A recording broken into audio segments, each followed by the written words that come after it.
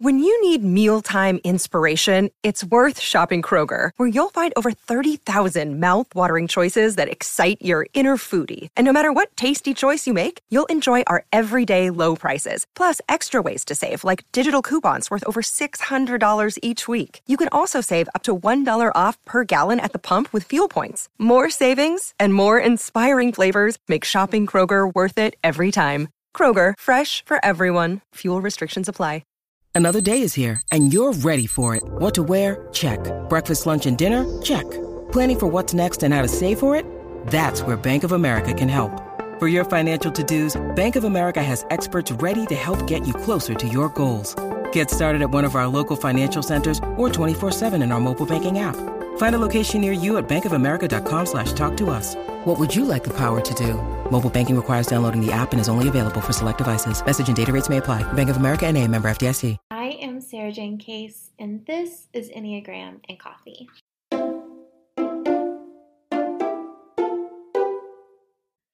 Hello, friends. Happy Wednesday. I hope the day is treating you well.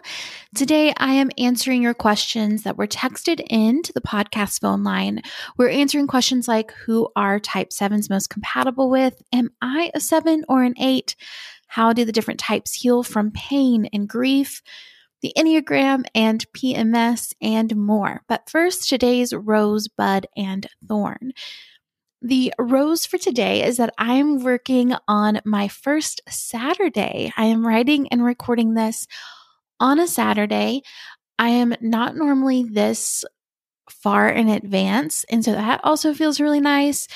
And I feel a little bit like I'm, like at school in the summer. Do you remember that feeling of being at school when school's not happening? Like it's almost more fun to be there. That's how it feels a little bit today. Like the world has stopped and I'm still moving. Okay.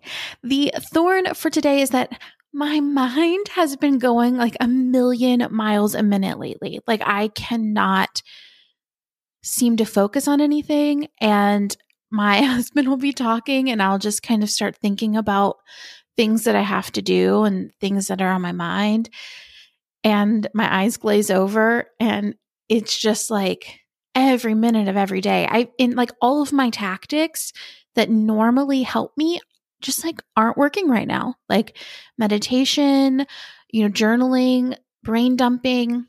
It doesn't seem to matter like how much I'm doing to care for myself. Like the brain, it wants my attention and it will not shut up. So my bud is that on Monday, so in the past for you, I have planned my first friend hangout.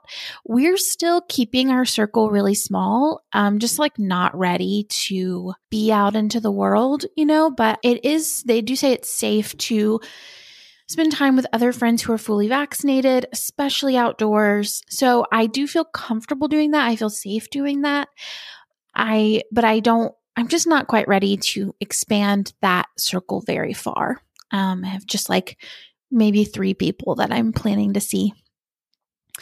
Now, let's get into your questions. So question number 1 is, what types are Enneagram 7s most compatible with in friendships and relationships? I've noticed that I'm drawn to 9s in many types of my relationships, and I was just wondering.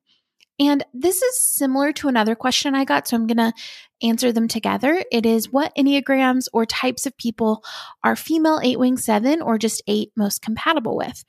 So to answer both of these questions, I just want to say like we aren't really compatible, like more compatible with certain numbers. We're compatible with people who are at similar levels of health to us, like they're doing similar work. And fun fact, Peter O'Hanrahan, one of my favorite teachers, he's in the Enneagram Summit. He's been in the Enneagram Summit. This will be his 3rd year. Always blows my mind. And one of the things he talks about is how your subtype is actually sometimes more of an indicator of compatibility than your Enneagram type. So a 7 who is a social 7 may be more relationally compatible to like a social 4 or a social 5 than if you were to kind of try and make this guess for 7s. And the reason for this is that it makes sense. Like subtypes have different needs for how we survive, right? Social types, they are focused on kind of where they are in the social hierarchy. They tend to run a little bit cool, meaning that they tend to be a little bit more standoffish than the other types. Self-preservation types, they're very like warm. They like creature comforts. They tend to be very cozy people who love good food. We have our sexual or our one-to-one types. They tend to be intense and fiery. They're seeking passion and intensity. They make really intense eye contact. And so we're more inclined to kind of naturally be drawn to certain people based off of our subtype, actually. So that's a fun fact. Now, when it comes to being drawn to type 9s as a 7, there's a kind of a couple of reasons I think this could happen. First, honestly, we're all kind of drawn to 9s because they mirror us. It's really their work is to learn to upset us a little bit. So the fact that we all kind of could be in relationship to an average or unhealthy 9 and feel pretty seen. And so sometimes we're drawn to people who will listen to us and people who will interact with us non-judgmentally, which 9s tend to do. And finally, it also makes sense that 7s would be drawn to 9 specifically because you're both positive thinking types. 7s don't like when people shoot down our ideas, and 9s are often non-judgmental listeners. So they tend to be open and expansive, and they believe in the positive. They believe you can do it. They're not inclined to verbally at least shut down your ideas or to express kind of conflict in that way or negativity in that way, which would be very appealing to a 7. Our next question is, my official Enneagram gives me a tie for type 7 and 8. How do I know which one I am? And does the other become my wing by default? So 7 and 8 are one of those sets of wings where I think they're pretty enmeshed. I see this a lot with 7 and 8. The wings can be so intertwined that we don't know which ones are dominant. I also see this with 4 and 5 pretty often, where they're so dominant that you can't really tell which one is you. And I think there's some room for 2 and 3 for that to be the case as well. But in my personal experience, I've mostly seen those with 7, 8, and 4 and 5. So in that way, I would say you probably are either a 7 wing 8 or an 8 wing 7, just because that's pretty common. Now, 7 and 8s have a lot in common. Both value their autonomy and their independence.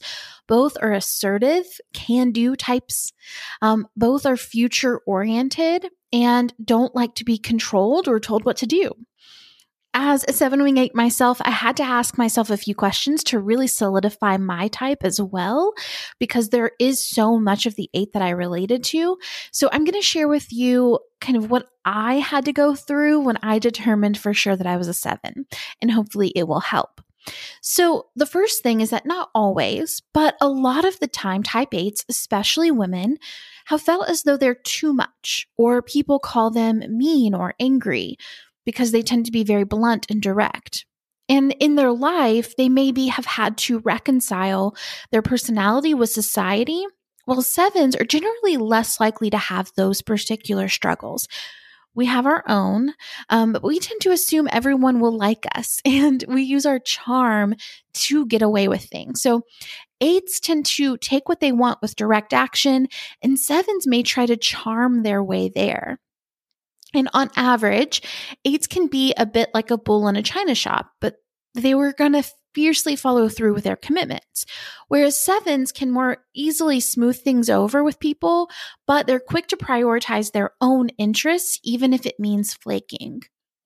Now, obviously, anytime we're talking about type in this kind of way, especially behavior, or we're talking about differences in type, I'm typically talking about average levels of health. So this vary drastically by individual, of course, depending on your levels of growth, your health, your particular sets of trauma and experiences, your subtype. So just keep that in mind. Another thing is that in general, I've learned that 8s are more relational than I am as a 7. Most of the 8s that I know or have met are pretty protective, pretty loyal. They tend to be really family oriented and committed to a few people. As a 7, my life has been a series of tiny commitments to a lot of people and like making lots and lots of friends, giving each of them 2% of myself. And I've had to really learn to shrink my circle so that I can give more and commit more to people. So that's kind of been my struggle, whereas 8s tend to be so loyal, they can kind of overburden themselves. A lot of times 8s have this pressure that they need to take care of their family, take care of their parents.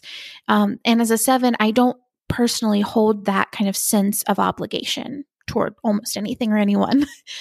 And the big kicker for me is that I will lead. I'm often picked out as a leader. You know, in school, I was always like sent to these like leadership camps and things like that. And I feel capable of leading.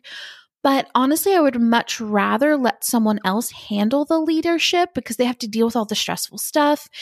So as long as no one tells me what to do, I don't really have an inclination to be concerned with the leadership. I have opinions. I'm going to say those opinions. 7s tend to think of leadership as being kind of equilateral, like we're equalizers. So meaning as an employee, I would kind of put myself on par with the boss and didn't really think about hierarchical structures. We tend to even that playing field, even if we're the boss or the employee, we kind of act the same. While 8s, they don't like to be told what to do either, but they also find it irritating to watch someone be a bad leader. So if they're in a situation and there's bad leadership or a lack of leadership, they feel this obligation to step in and be that leadership. I don't necessarily feel that as a 7. And a good example of this is in my first Enneagram training, we did an exercise where we did like a fake E. coli outbreak. We talked about like, let's pretend like the food we ate for lunch actually had E. coli in it. So now we have like an E. coli outbreak among the group. What's your response? My response was like borderline delusional. Like I was like, well, let's go get margaritas. Like, let's take a break from training. So while they handle this chaos that's going to ensue, and we'll go get margaritas, like assuming that there's no chance we were going to get sick. Like I was like so positive minded about it that I was like, well, we're not getting sick and we might as well have fun while they deal with this crisis, whoever they are. Whereas one of the 8s in the room was like, I'm responsible for this. It's my job to fix the situation. I feel like the host here.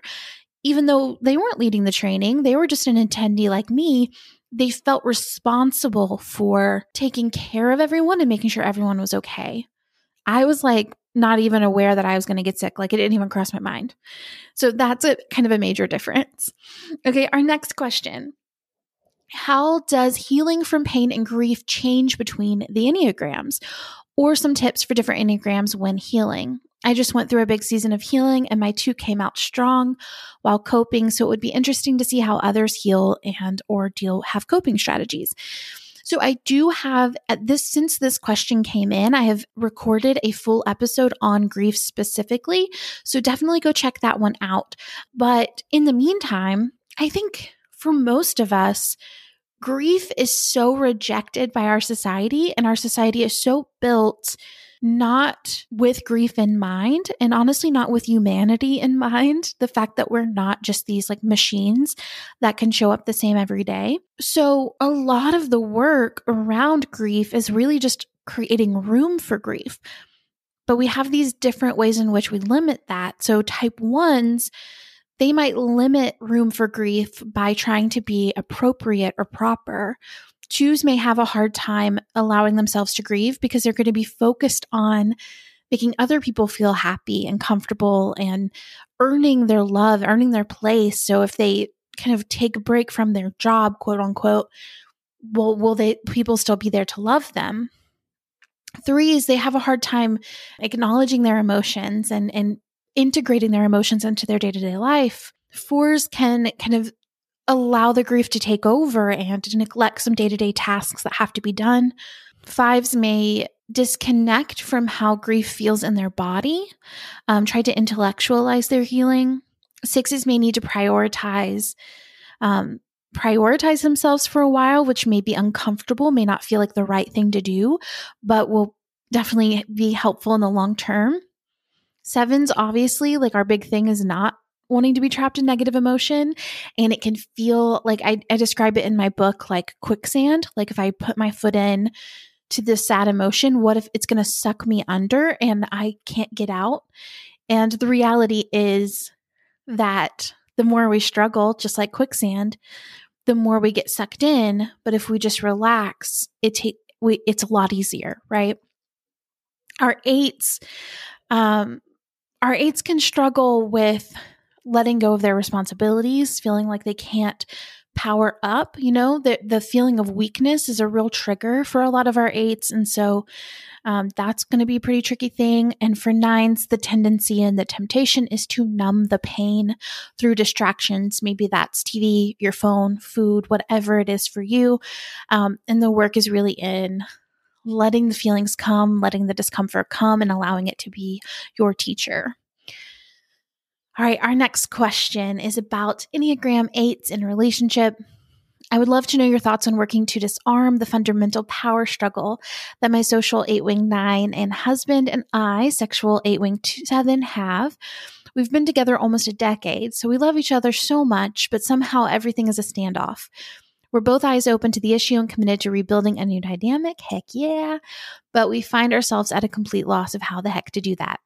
Makes sense. I get that. Both of us just accidentally made picking out which book to read our toddler at bedtime bizarrely tense. In the moment, we understand enough why we are having the standoff to call it out and move on, but still have those agitated brushes all the time. We both grew up with our 8-ness discouraged, so he got good at faking it, whereas I got good at sticking it to the man. I love that wing difference there, for sure. We find ourselves accidentally fighting for our right to feel dominant instead of nurturing. Okay, so first things first, I highly recommend the book 7 Principles of a Successful Marriage by John Gottman. It is a complete game changer, especially when you're at this point where you're like, we both want to work on this. We love each other. We're fighting for this, but we just literally don't know how to do this. This is the book for you. You guys could read it together, implement some of the strategies. It's incredible. And I'm going to say, I wouldn't say that I'm an expert at this either. I'm a very passionate and stubborn person who will go to my death arguing something, even if I know it or not. It's intense. I've gotten a lot better over the years, but there have been some times. However, a few things that could be helpful that we have taken from that book specifically, and then one thing that I think just maybe specific to 8s. So the first thing specifically to 8s is maybe it would be helpful to just delegate which person gets to control which things for a while. So maybe this week you decide what books you read for the kiddo at night, and then next week he decides. Divide the areas up in which you want choice and let yourself just have complete control versus having to negotiate every single time you make a decision. Kind of notice the areas in which you're brushing up against each other more frequently, and then just divvy them up and be like, okay, this week you decide what we have for dinner, and I decide what we read for bedtime books, and then next week we swap. Whatever the areas are for you. Now, a practical thing that we do in our relationship, sometimes when we're doing it well, it's awesome. When we forget, it's really nice when we remember, because it's really good for our relationship. We got from the book I recommended, and it's to do daily and weekly check-ins. So each day, the goal of these check-ins is just see how each other are doing. You're showing each other that you're on each other's team, and you serve as each other's support. And you're always taking one another's side in things. You're not discussing issues in your relationship as much as you're discussing what happened that day. What are the things that are on your mind? How are you feeling? What are you stressed about? What are you sad about? What's making you happy? And so then you're just establishing this connection between hey, I'm seeing you and I'm on your team. and we're good. Like we're safe. Even if today had some tension in it, like I got you. Then once a week, having a longer form meeting. So and then on this meeting, you're really waiting to discuss those day-to-day issues until that meeting. So we do ours on Sunday. So we hold all of our issues until Sunday when we have the longer meeting.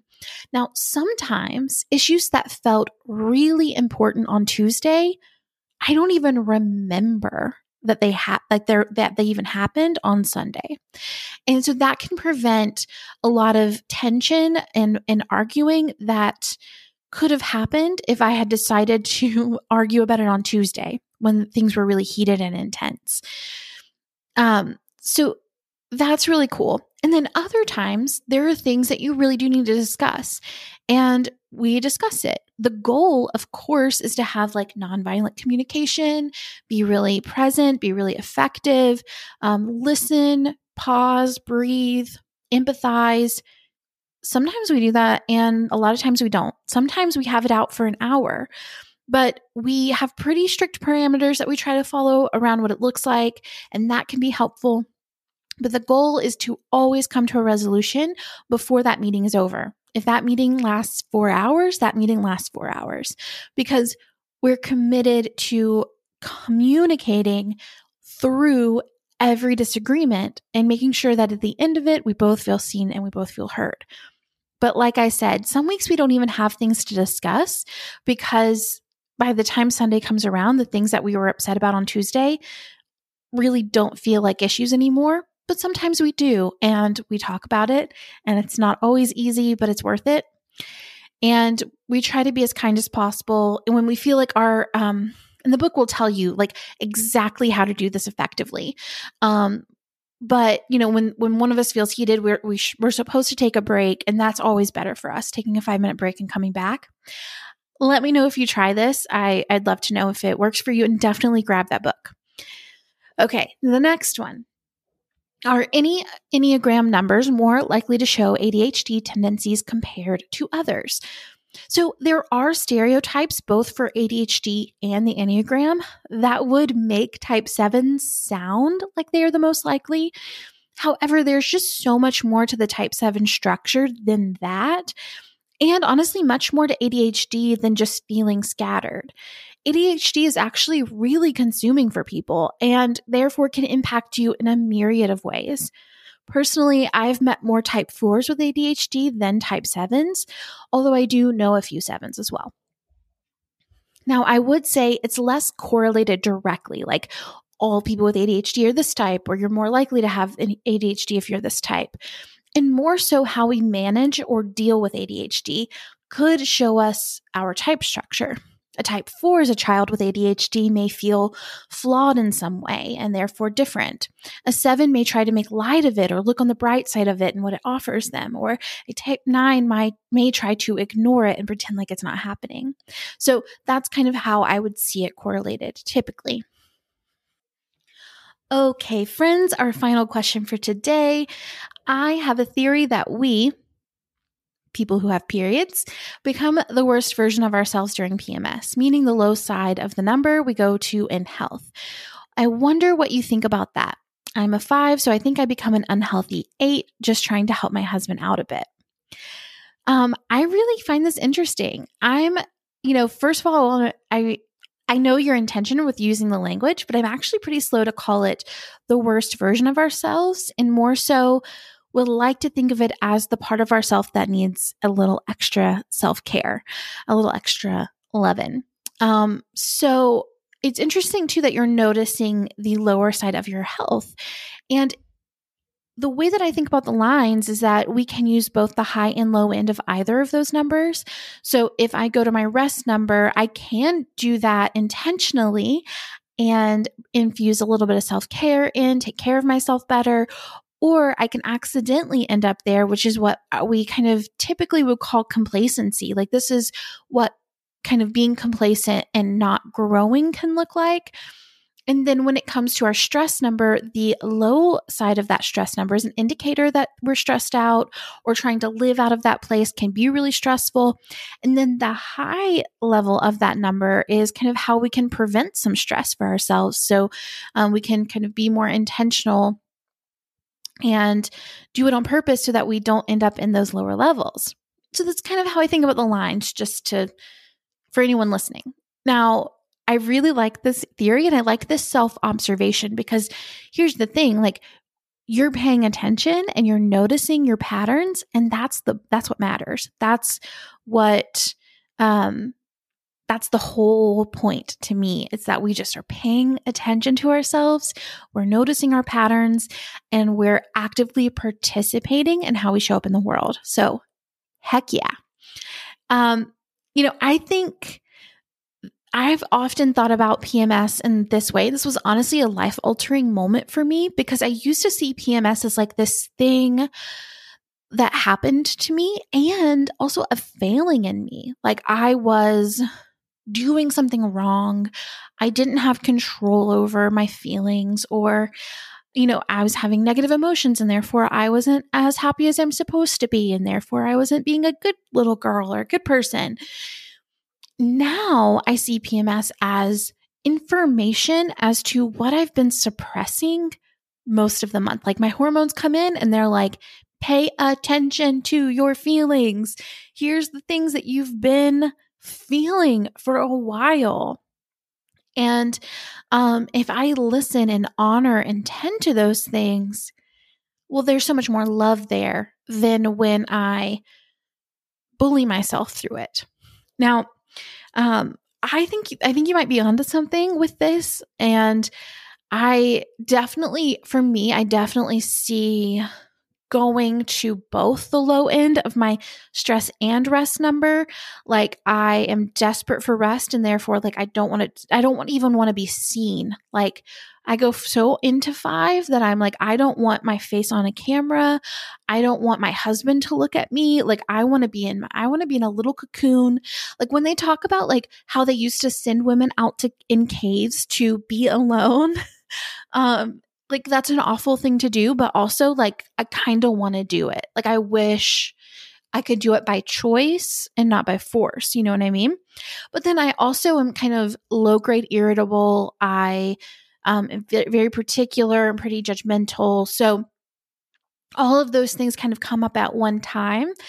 And that's kind of the low end of both of those lines for me. So I think that's an interesting thing to play with. And I would be interested in other people who have a menstrual cycle exploring this as well. Like if you guys pay attention to this, please DM me and let me know what you find because this is endlessly fascinating to me.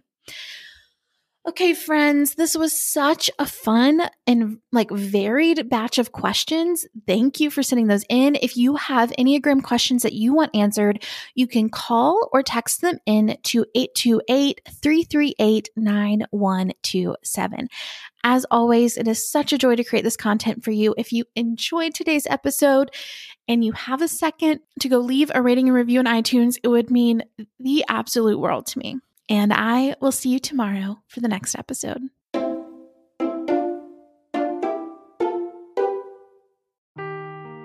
Seeking the truth never gets old. Introducing June's Journey, the free-to-play mobile game that will immerse you in a thrilling murder mystery. Join June Parker as she uncovers hidden objects and clues to solve her sister's death in a beautifully illustrated world set in the Roaring '20s. With new chapters added every week, the excitement never ends. Download June's Journey now on your Android or iOS device or play on PC through Facebook Games.